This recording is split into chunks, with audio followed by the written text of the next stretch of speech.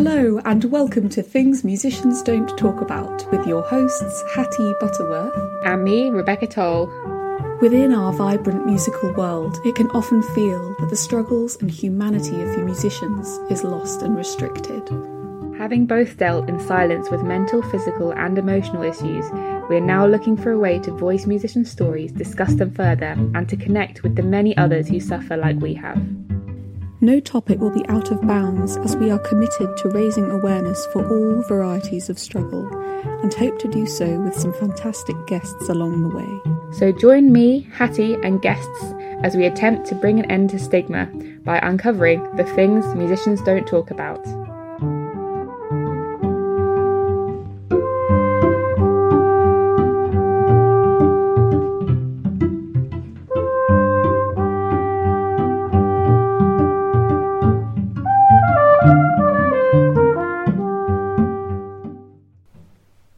Hello, welcome to the first episode of 2022. Today it's just me interviewing Ollie because when we recorded this back in December, Rebecca was unwell with COVID. She's now fine. And I just wanted to say before we get started, welcome to a new year of podcasts and content and raising awareness and all of that. I feel like this year we're more excited than ever about what's coming up. One of the biggest sort of new developments, which to be honest Rebecca has most of the credit for, is that we've created a resources part of our website. So please go and check that out. It's at thingsmusiciansdon'ttalkabout.com/resources.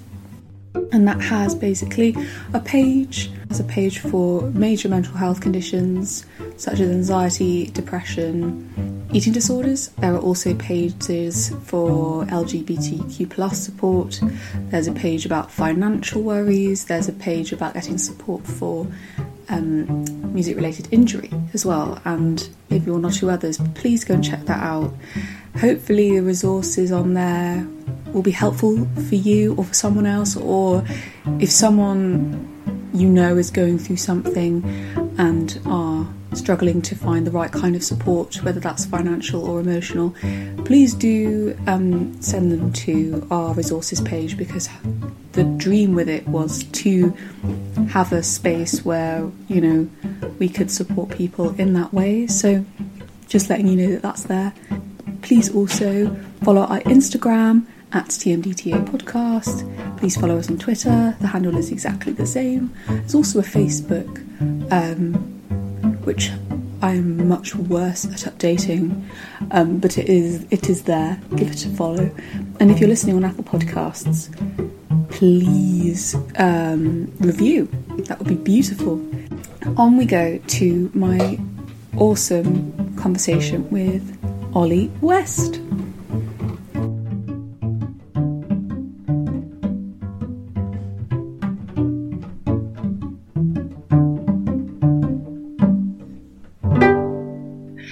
So, Ollie West, welcome to Things Musicians Don't Talk About. How are you today?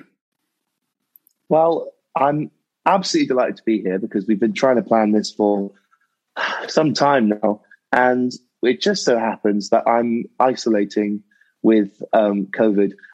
Stay away, basically. You know, you can't catch it from where you are. Yeah, but stay away at all costs. But yeah, so I've not driven myself nuts yet, but there are 8 days to go. So it's quite exciting for us, really, because you are officially the first, probably non-classically trained or classical musician that we've had on the podcast. So welcome. Well, thank you. It's an absolute pleasure. That's great. It's great to have you here. I mean, I think it's obviously we started it off mostly for classical music, as that's my experience, but actually the popular music world is something that's given me huge inspiration and given many of us, I think, huge inspiration because of the greater openness there seems to be surrounding mental health, which is something that we're going to probably focus our talk around. But is that something that you've experienced? Like, do you think your popular music friends are more open than your sort of classical music friends? I think that was my experience at music college, certainly. So I was at the Royal Northern College in Manchester, and I studied on the popular music degree. And the great thing about that degree was it was right alongside a world-class classical performance degree. So what you got was very high echelon of players. And so you got to really see the insights. And because it was so small as well, both the classical course and there were 30 of us in our year on our popular music course. So it was teeny tiny. And I think the thing that I noticed, maybe it was down to, tutors and things like that. And, a lot of our tutors were sort of players and, people who played for big names in the industry and produced and things like that before they were educators, if that makes sense. Whereas I think a common path in classical music is to do the degree, to do the masters, to teach. And a lot of it is like you learn and learn and learn, and then you teach and teach and teach. And I think maybe that was part of it, because they're the teachers that, you've had my other half, Ray Harvey, you had her on the podcast a few months ago now, but I remember her teacher compared to mine, who was this sort of really chilled, lovely guy, big, long hair, played with the brand new heavies, keyboard player. I'd come around to the studio, we'd drink tea and jam and talk about music, and our lessons would always run like nearly an hour over how long they should have, because I was the last one of the day.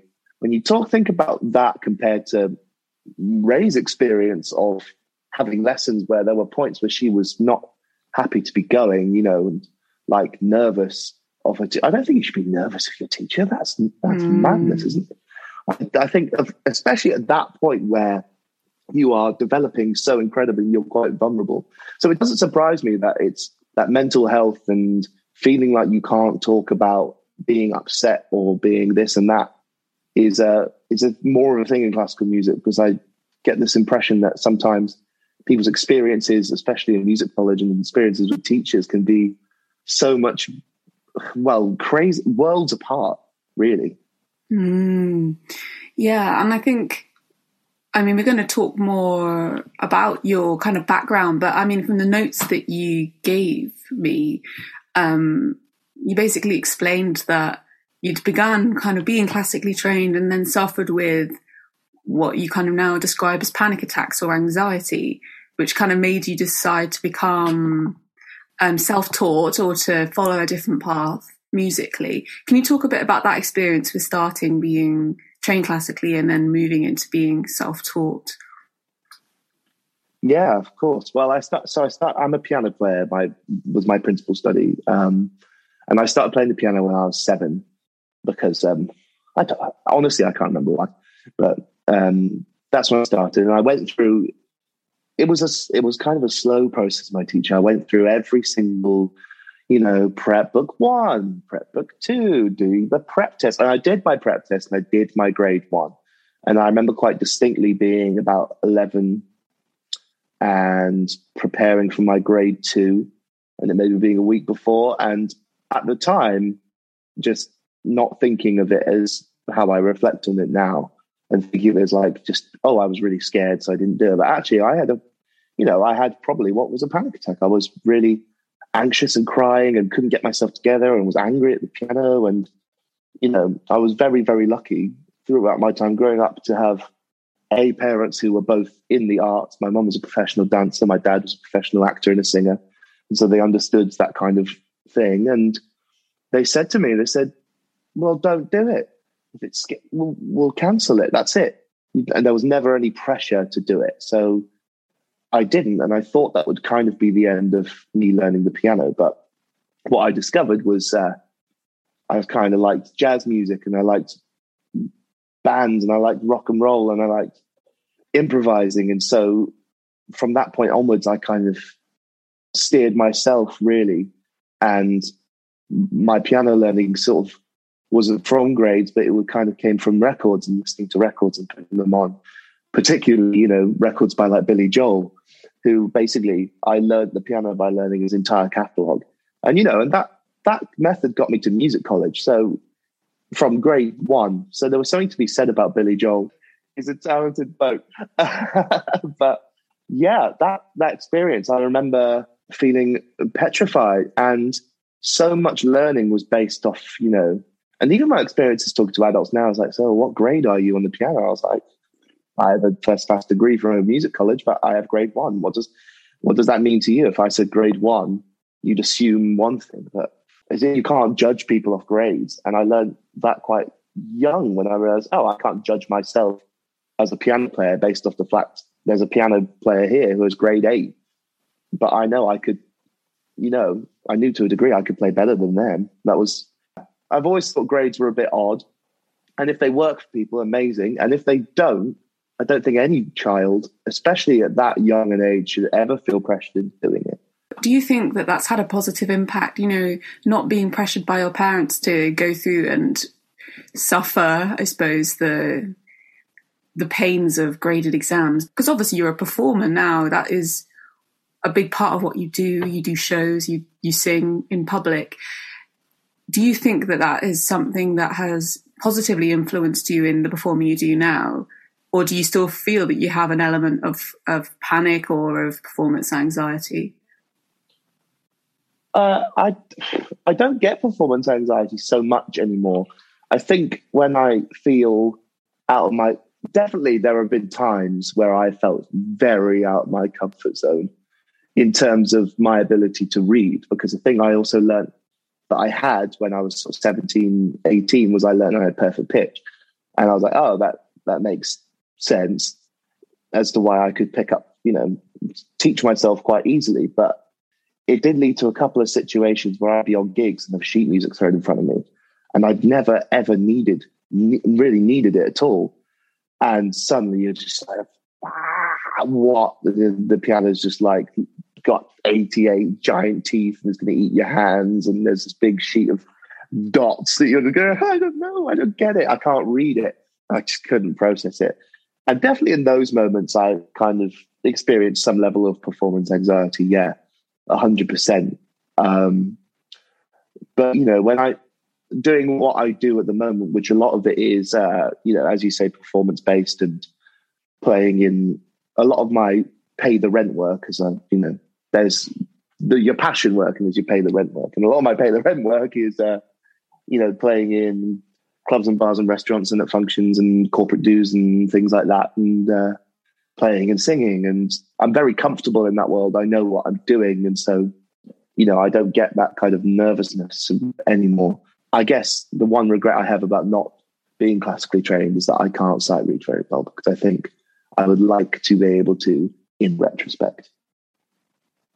But who knows? It might completely damage my head. It might ruin me. It'd be really interesting if you could briefly explain going from being self-taught to making the decision to undertake the popular music performance degree, and the steps you've taken to become a singer-songwriter. Just sort of take us from your, I suppose, teenage years up to the point at which you started that degree. I kind of ended up on that degree by accident, to be honest. Sixth form was kind of the place I discovered classical music that I really enjoyed for the first time. And so, I discovered Claude Debussy, really, who was one of my favorites, of all time. And I fell deeply in love with Claude Debussy's music. And I was actually, when I applied for the Royal Northern College of Music's popular music course, it was because the only reason I saw it was because I was applying for composition courses. That's why I just happened to see it there, and I thought, might as well. I didn't even look at the course. I just thought, a popular music course in a Royal Conservatoire, that sounds fun. So I ended up on the course by accident because I was applying for composition courses, and I was only applying for composition courses because I heard music by like Debussy and Ravel and Fauré and all that, those kind of French late 19th century composers, and I fell head over heels and was trying to write things like that. And when I have a sort of quite bad habit of getting an idea and clinging hold of it and then sort of doing anything in my power to try and make it work. So I was like, I want to compose music like that. And so I just spent 85% of my time trying to write music like that. And then also writing like pop tunes, which was kind of weird, and gigging at bars and open mics and things. So the pop course ended up being the right way down for me. I had a couple of offers for composition, but I was very, very impressed by the RNCM, and it was the right call in the end, because being at the RNCM allowed me to do that kind of composition stuff and can push myself as a classical writer and as a composer, and work more in like theatre mediums and stuff. And then, which is actually probably what I would have wanted to have done, having got 2 years into a composition course and not really been able to pursue my career as a songwriter and a singer. So I think it's really interesting, because there is this whole thing, isn't there, of like people that are not classically trained and maybe who don't read music fluently or can, or sight read fluently or whatever. There's this whole thing of like, do they understand the sort of core classical repertoire and where it's all come from? But it's really interesting that like you had these two passions side by side of like discovering Debussy and Ravel and all of that, and music which is really not only accessible but like really exciting and interesting to anyone if they want it to be, but then also alongside that having this like real passion of pop music. And I think that's maybe something that isn't said enough, that actually like the two can be side by side, and many pop musicians really love elements of classical music. Ever since then, I've really, being at the RNCM actually, another great thing was I got to watch loads of classical music live, and I got to go see Ray and all sorts of things and discover amazing music, and listen to like I loved fell in love with people like Mahler and Vaughan Williams and Elgar and stuff, and I wouldn't call myself a niche classical. I don't know much about classical music. I don't pretend to be a expert. I think I'm an enthusiast, and I love trying to emulate parts of it and sounds and harmonic structure and things like that in elements of bits into what I kind of write. And that's I find it massively inspiring. And but yeah, I guess coming back slightly to the grades thing, that's where I wish I maybe could read music, because I think I could sit and read scores along with it, rather than just going, I can follow a melody when someone's playing it, but like having an understanding of where the score is going and being able to sort of conduct it in your head almost is an entirely different kettle of fish that I probably am now at an age where I don't have the time or patience for it. If I had more theory to back it up, I would probably like myself better than I do. I can always spend my time finding holes in things I do, but I'll try to avoid it. Oh my gosh, that's so funny. It'd be really great now to talk about your journey with your mental health, which you kind of explained to me. I don't know if you'd explain it as having started 2 years ago, or if that's when it was at its worst, but it'd be great maybe for you to explain the issues you've experienced and maybe how they began or what they felt like when they began. When I say started 2 years ago, I think that's kind of when the point at which I acknowledged it. When I think, when I have look in retrospect now, especially having had, a lot of therapy and going back across the years, I've suffered with some of the things that I reflected in therapy since I can remember, in terms of self-doubt, not liking yourself, self-confidence, body confidence. A lot of that has been all my life, really. But sort of 2 years ago, it didn't really come to a head. There wasn't really an event that sparked it, but I think there was just a noticeable, like, I don't feel okay anymore. And I think I'd taken a lot of what I was feeling like as okay, well, that's just it. That's just the way it is, isn't it? So that's just life, I don't have depression, blah, blah, blah. I don't know. I think maybe, to my discredit, I had a lack of belief in some of it, and I didn't feel like it could happen to me or things like that. And maybe I was quite proud, and I'll accept that now. That I was probably proud, so which is why I didn't seek any kind of assistance earlier.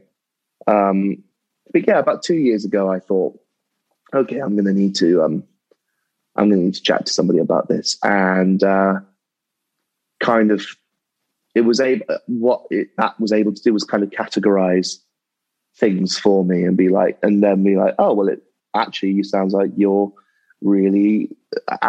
have quite severe anxiety, and while you're at it, here's some depression and side of this, and being sort of slowly served this meal of shit I didn't know what to do with, really. Like this big platter of like all you can eat mental health conditions, all of which somewhat applied to me. And I was like, okay. So, when you go to a doctor and they tell you you're, it's quite on the NHS, they make you fill out a chart, don't they? And like on a scale between 0 and 8, how are you feeling when you're how would you say your interest is it? And you're like, oh, is this? And then they go, oh, you scored 14 out of 28, which means you're this likely to kill yourself. And you're like, well, what? What does that mean? And like, honestly, they're like, oh, we put you at sort of medium. Anyway, the point it came to a head was probably about a year and a half ago, which was timely, not deliberately, and I don't think due to the pandemic, but kind of when the pandemic started. That's probably when it was at its worst.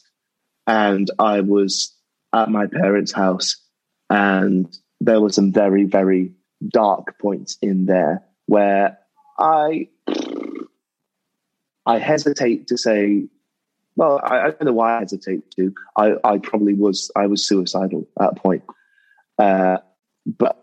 But then recognized it and was like, I need to not do that. It scared me a lot. Your sort of fear of like, oh, I don't want to do that to myself. And that was quite important, because it made me go, okay, I actually need to not do that, because that would be pretty bad for everyone involved. You think at the time, it's quite an easy solution to like an escape, but it doesn't quite work like that, because you escape forever, and that's not what you want. Actually, certainly for me, that's not what I wanted. Actually, I think what I wanted was to click my fingers and just sort of be in a white room with some fruit or something and just chill out for a few days and not have any problems. But that's not how the world works. So instead of doing that, instead of ending up in a white room, I sought some help, and I had quite a lot of different types of therapy, some of which have been more successful than others. I'd say, obviously there's different strokes for different folks. The kind of therapy I'm having at the moment is far more reflective on your past and looking at like why you feel things and why you are like you are and how you change your perspectives. Whereas a lot of what I had before was CBT, which was going, oh, okay, you feel this, these are techniques to deal with it, which short term, I think, was like, oh, okay, I can control this to a degree. And then like, after another year, you're going like, okay, well, this is still controlled, And so now I'm at a point where I do still have therapy. I'm feeling, I feel like I am existing better, and I understand a lot of what I am better. I am on medication. I'm not very good at taking it, but I am on it. I think you touched on so many like really important things. Yeah, thank you so much for sharing that, and especially about the medication and struggling to take it thing, because that you're not alone in that. It's a really interesting one. And I think as well, the thing you said about, it's a really good way you put it, of like, it really scared you. So you kind of were scared into doing something about it because you realized it wasn't what you really wanted, but it was like a wake up call for something being really wrong, which I think is a brilliant way to describe it, because actually that really normalizes it. It's like, And the way you described it as well is like, I kind of wanted just to be in a white room. Like, that's a really good way of explaining. I always explained it as like, I don't want to die, but I just want to go to sleep and wake up in like a month when it's all over. And when I'm, you know, and even though these might not be like, you wanted to end it all, it's still like, those are kind of in the same league of like suicidal thoughts. Because they do mean you don't want to be in your current reality, you know.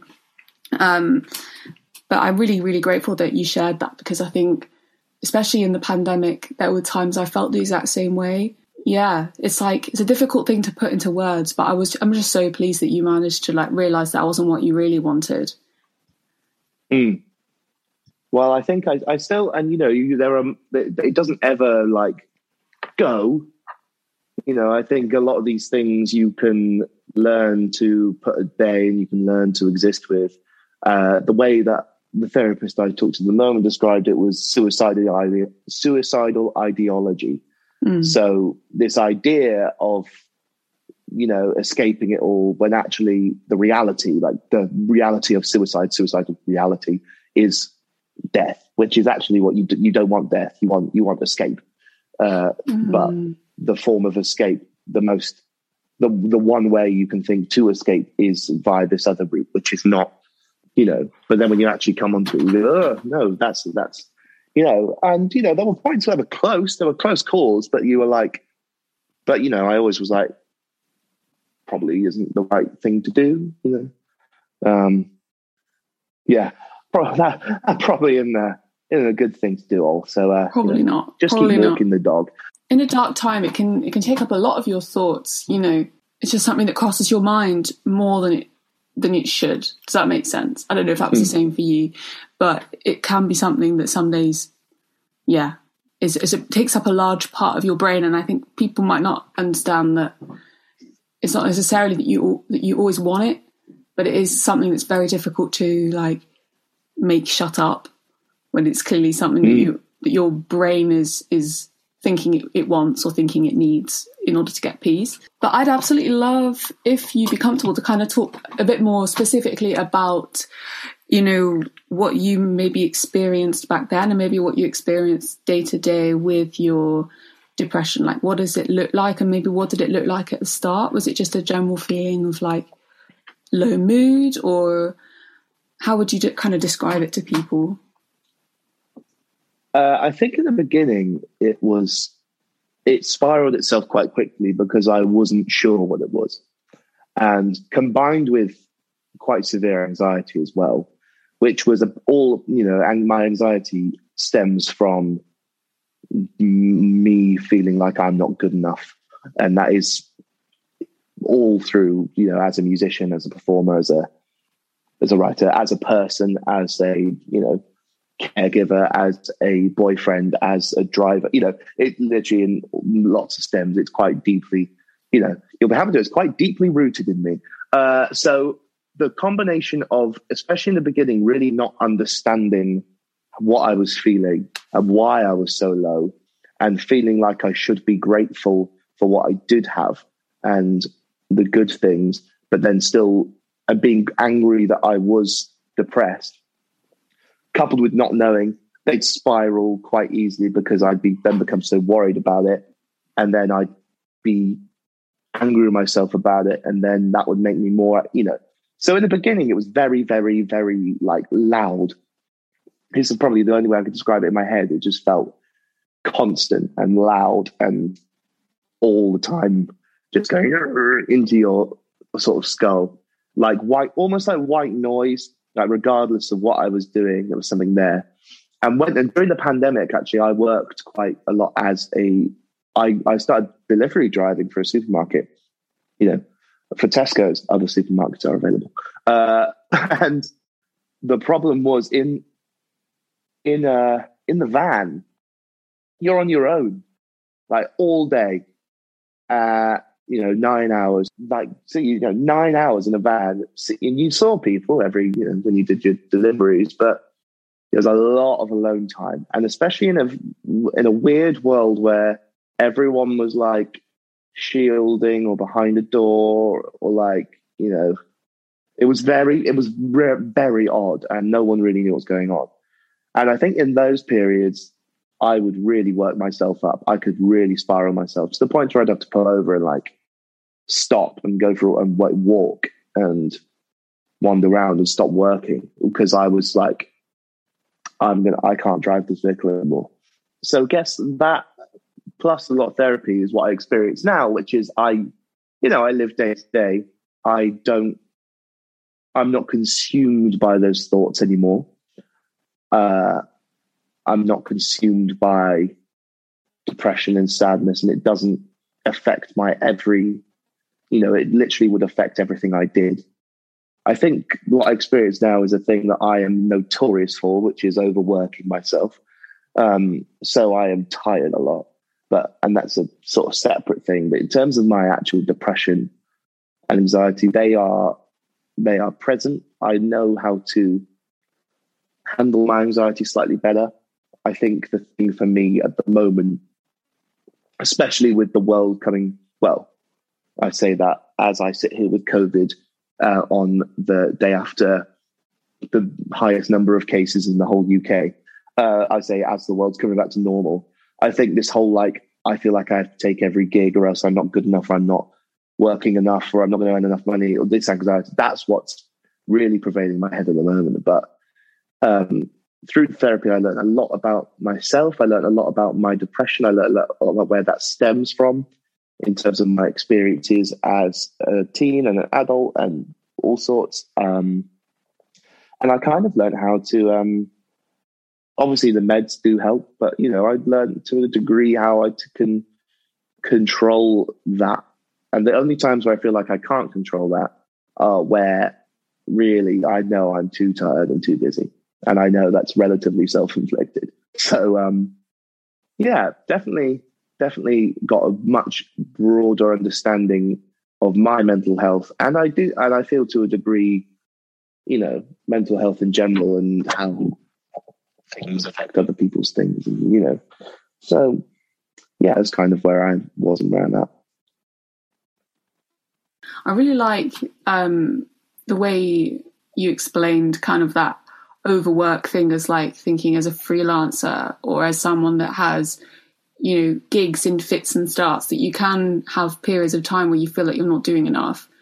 And that's actually something that Rebecca, she might have shared it on her Instagram. I slightly wish she was here right now to give her 2 pennyworth on it. She's also got COVID and I don't think she's in a great place. But no. She was saying, she really struggles with that thing of even though she's doing lots of different things and cumulatively they all make her very tired, it's she doesn't quite feel as though it's enough, or it should make her as tired or as worn out as it does. I don't know. It's this whole thing, isn't it? What is enough as a musician? What is enough in this world where things are being cancelled and rescheduled? And it's a really, really tricky time to feel like the work you're doing is either enough or fulfilling or the right kind of work or whatever. Your experience in the delivery truck and having to pull over and kind of collect yourself, I think that's something I've experienced so many times in different places. And I'm just wondering, was that more of an anxiety kind of induced thing? Yeah, 100%. So I started having quite bad panic attacks and anxiety attacks.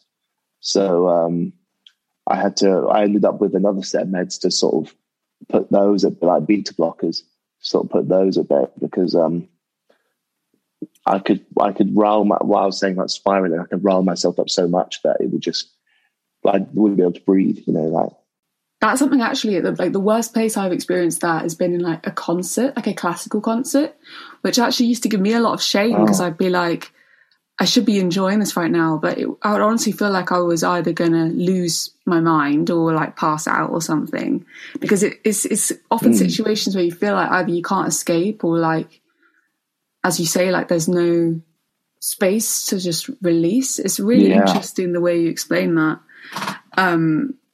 But I also kind of would like to hear your opinion or your experience with being like a man with mental health problems and a man who has experienced suicidal thoughts. Just because there aren't many men who are happy to, well, maybe there are, maybe it's getting better, but I mean, there's a massive problem basically, as you obviously know, with male suicide and men feeling like mental illness is either a failure or something that can't be discussed or whatever. But were any of those kind of toxic thoughts in your head at the start before you decided you needed help? Was that anything that was a barrier, you think, either your gender or the way you've been brought up to view mental health issues? Yeah, potentially. Like, I had a belief, certainly, that, you know, and to an extent, I'm still slightly guilty of the belief that I need to look after everybody, as not necessarily because I'm a man, but just because of how I'm built and in terms of how I am, you know, emotionally, structurally built, and my father is one of the most wonderful, caring people in the whole world, and will look after you and take anyone under their wing. And they're both my parents are, you know, incredibly high up executive head teachers of primary schools, you know, so they both have always, it's this whole nurture thing. So I think in my life, certainly in the groups of friends in my inner circles and stuff, I've always seen myself as the one who should be the strong one, who should be looking after everybody, who should be taking care. I feel like some of that, especially when it comes to like my ability to look after Ray, who, you know, if you've only just tuned in, is my other half. The fact that I felt quite early on, I used to feel like I was failing as a boyfriend because I was not looking after her. Like I couldn't fulfill that part of my role. And perhaps that's a gender stereotype. And obviously, yes, men are notoriously not very good at talking about crap like that. You know, I think I'm in quite a unique circle where we are relatively open with each other, and a few of my friends have had some quite unfortunate and traumatic events happen to them and have been handling their own issues. So we have all been quite open with each other in my inner circle. But, you know, certainly with my family, it's quite a new thing for us to be talking about, because when I had my breakdown, I had it at home, and I hadn't lived at home in 6 years when I came back for COVID. So I hadn't lived there at all. And my parents and my brothers kind of had to just sort of watch me kind of crumble, really, like a sort of shell of me. And I think that was quite an eye-opener for everybody involved, because it's not that we hadn't talked about it at home. It just wasn't really ever an issue, like, or at least I didn't think it was. It was like, I didn't think that was something I'd ever have to deal with, you know, rather naively. But in terms of being a man and experiencing those kind of things, yeah, it's, I don't know, you still wouldn't see certain things, but I think it is getting better. I think people are talking more. You know, I've noticed that family members, I'm pretty much, well, as you can hear, I'm done. I was quite ashamed of it for a while. I'd quite hide it. I can't be bothered anymore, Hattie. I'm just like, I'm just, you know, this is what I experienced. This is my life. This is what I've been through. And if people are scared off by that, then whatever, they'll come around, I think, and they just need their time. What I don't think is helpful, maybe, is I think people who aren't ready to talk yet just need time. And I think I know a few people in my close circles who I feel like, you know, I don't think they're toxic for thinking the way they do. I think, you know, there'll be moments where they'll go, so, Ollie, what was it like when you went to a therapist for the first time? And you'd be like, oh, well, it's, you know, like this and blah, blah, blah. And they're like, oh, right, yeah. And you're like, okay, well, we'll get there. it's not shaming people for having not spoken. It's people who are choosing to finally speak and congratulating them rather than going, don't bother, love, let her out, because people could be overwhelmed by that. It's just a thing. I feel like by being a man who is open about stuff like this, I would like to think that maybe there is someone listening to this who is a man and, from a very privileged, cis, straight, white man, I didn't feel like I had a right to talk about anything that was wrong. But actually, mental health affects everyone, and you just gotta chat about it. And it doesn't matter what you do or where you come from. Just talk to someone if you're not okay. That's fine.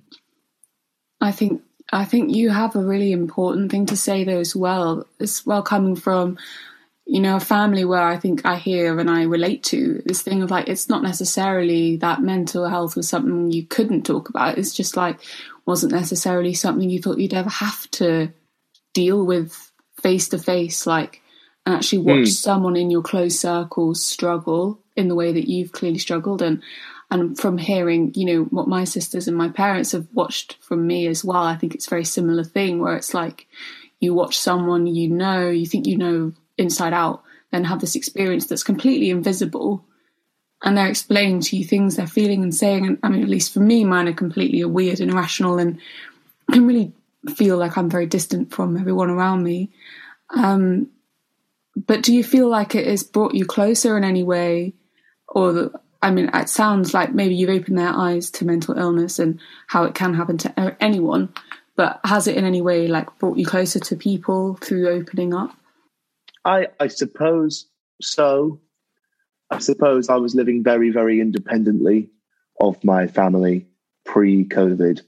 Not in that I wouldn't talk to them. Not in that I didn't love them and I didn't want to be here. I was just, living and existing. And that whole experience of being at home during a pandemic at my family home was eye-opening for sort of all of us, really. It was a very unique experience and probably not one we'll forget quickly.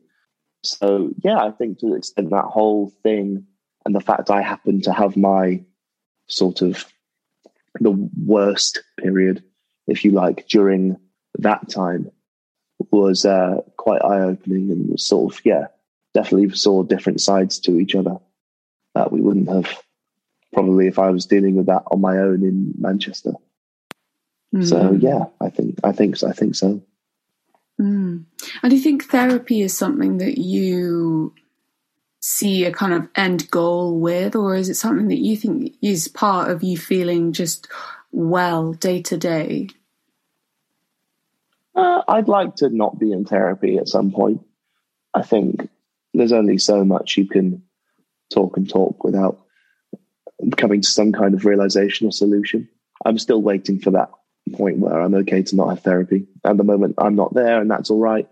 And lots of people won't be there, and that's fine. And you should have it for absolutely as long as you need it. Just personally, I'd probably quite like to stop soon. But if I'm ready, I'm ready. If I'm not ready, I'm not ready. So, in terms of the day-to-day management of your mental health, apart from coming to a greater kind of self-acceptance, which is one of the most healing things you can do, is there anything that you have implemented or that you practice to stay mentally okay-ish? I wish I had something really good and you could be like, oh wow, that's so great you're doing that. But I don't really. I'm not very good at practicing what I preach. That's what I've learned. So I could say things till the cows come home, but what do I actually do? And this seems really small, but I got told in that sort of weird nuts period that I had something called binge eating disorder, which was basically being sad and eating and then regretting it and being sad and eating and my relationship with food, I talked about earlier, being a food enthusiast, which I am, and I love cooking, And at the same time, everything I put in my mouth, I hate myself for. So trying, I guess, on a day-to-day basis to eat something and just enjoy eating it. I think I try and do that every day. Trying and eat something and not wanting to sort of rip it all out my body, which was kind of how I feel about it. When you ate something, it was like you could feel it hanging off your face. And, that's that kind of thing. So just trying to like go, I'm going to eat this. And it could be like Kit Kat or apple or prawn cracker or, whatever. It doesn't matter. Just eating something and going, that was good. And not thinking, you shouldn't have eaten that. You're going to be a big fat bastard, you fat bastard. It's funny when you do depression, isn't it? but honestly, like that's what runs through your head. You're like, it fuels this whole hating myself part of my anxiety thing. So if I can eat something like once a day and not regret it, then that's what I try and implement, I think. That is huge. I really don't think you should underestimate that. That is that's a difficult thing to practice when you're struggling with an eating disorder and when that's something that is part of your experience. Yeah. I mean, with just briefly going on about your experience with an eating disorder, does it feel like it was a coping mechanism for your depression mainly, or has it been something on its own entirely? I think it's kind of related to a body dysmorphia kind of thing and just hating how I looked, which kind of ties into the anxiety thing, I guess, and the depression thing. So yeah, they're all kind of weirdly intertwined, but I think so it ties into that. It's funny really, because, I got referred to an eating disorder clinic who then told me it wasn't a bad enough eating disorder to be treated by the clinic. And I was like, what does an eating disorder? Yeah, but basically, if you're not anorexic or bulimic, they don't really. I guess for wanting to give people the benefit of the doubt, they probably don't have the resource, which is just a grand letdown and shame for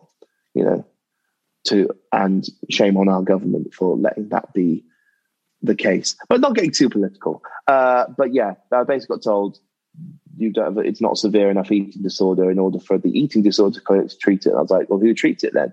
They were like, CBT. I was like, okay. And even then, they didn't get in touch with me. I was on the waiting list for 11 months. Oh my gosh. So, a lot of the stuff I've tried to, I'm still dealing with a lot of the stuff about my eating habits and my weight and my body and learning to actually like what I look like. Mm-hmm. But we're getting there. Slowly and surely.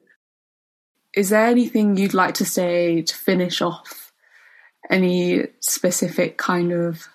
I feel like I always ask this question. It's quite a mean question because it's like, sum up your whole life story in like a minute.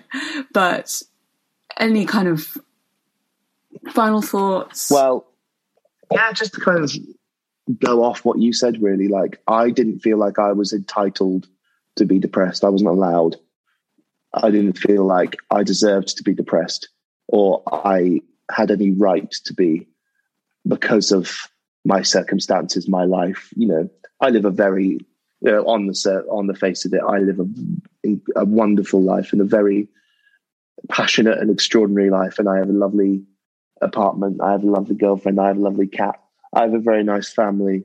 I do things, that is nothing to do with my mental health. And if you're there, if you're listening and you feel like you don't have a right, you're feeling depressed and you don't feel like you deserve to, then it sounds odd saying you deserve to feel depressed. Now I look on reflection, but because that's what I was going to say. Though that's a weird thing to say because no one should feel depressed. But if you're feeling like that, that's okay, and it doesn't matter who you are, where you're from, what you're doing. You are entitled to that feeling, and please just don't be like shy, like I was for 4 years, feeling like I couldn't say anything because of what I had. Because otherwise, you'll just be a bit screwed up, like I am. Woohoo! I didn't see that coming, but I love it. Don't be like me. The title of the episode is "You'll End Up a Bit Screwed Up Like Ollie." Yeah. This is your warning now. This is your pre-podcast warning.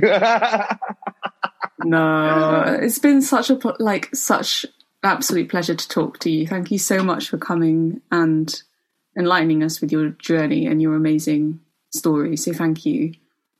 Well, what you're doing with this podcast is just extraordinary, and I really, really think it's so important. I have my "What Would You Do Wear" sticker on my keyboard.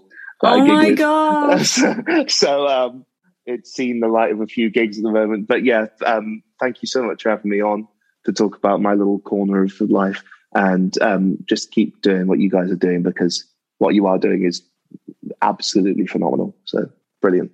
The absolute power to your elbow, 100%. Thank you, Ollie. That's really kind of you. I'll pass that on to Rebecca as well.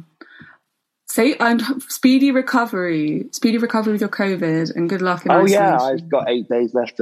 How long did that kill of my isolation? An hour and a bit? Yeah, right. You need to tell everybody your social media and where they can find out about Ollie West and the Wildflowers.